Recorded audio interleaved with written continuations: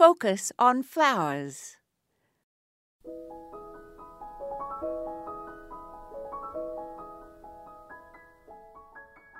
As the urban deer herd increases in number, a few stalwart plants persist. In spring I still have hellebores, winter aconite, snowdrops, and many daffodils. These are followed by Virginia bluebells, celandine poppy, lily of the valley, and iris.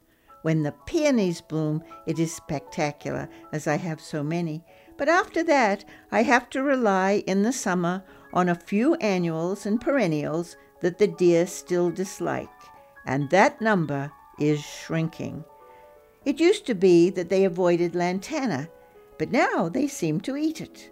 Million bells, euphorbia diamond frost, salvias, marigolds, gomphrena, coral bells, and bleeding heart still are reliably safe for me, as are the perennial geraniums and cleome.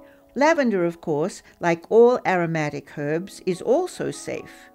In the summer, zinnias and pink August lilies provide welcome color, as well as our stalwart monarda and echinacea and celosia. Black-eyed Susans in July are not as immune as they used to be, and neither are all of the yellow stalwarts like Helianthus and Heliopsis, which belong to the sunflower clan. Verbena seems immune, and the blue mist plant, which is a very aggressive spreader but a rugged native plant.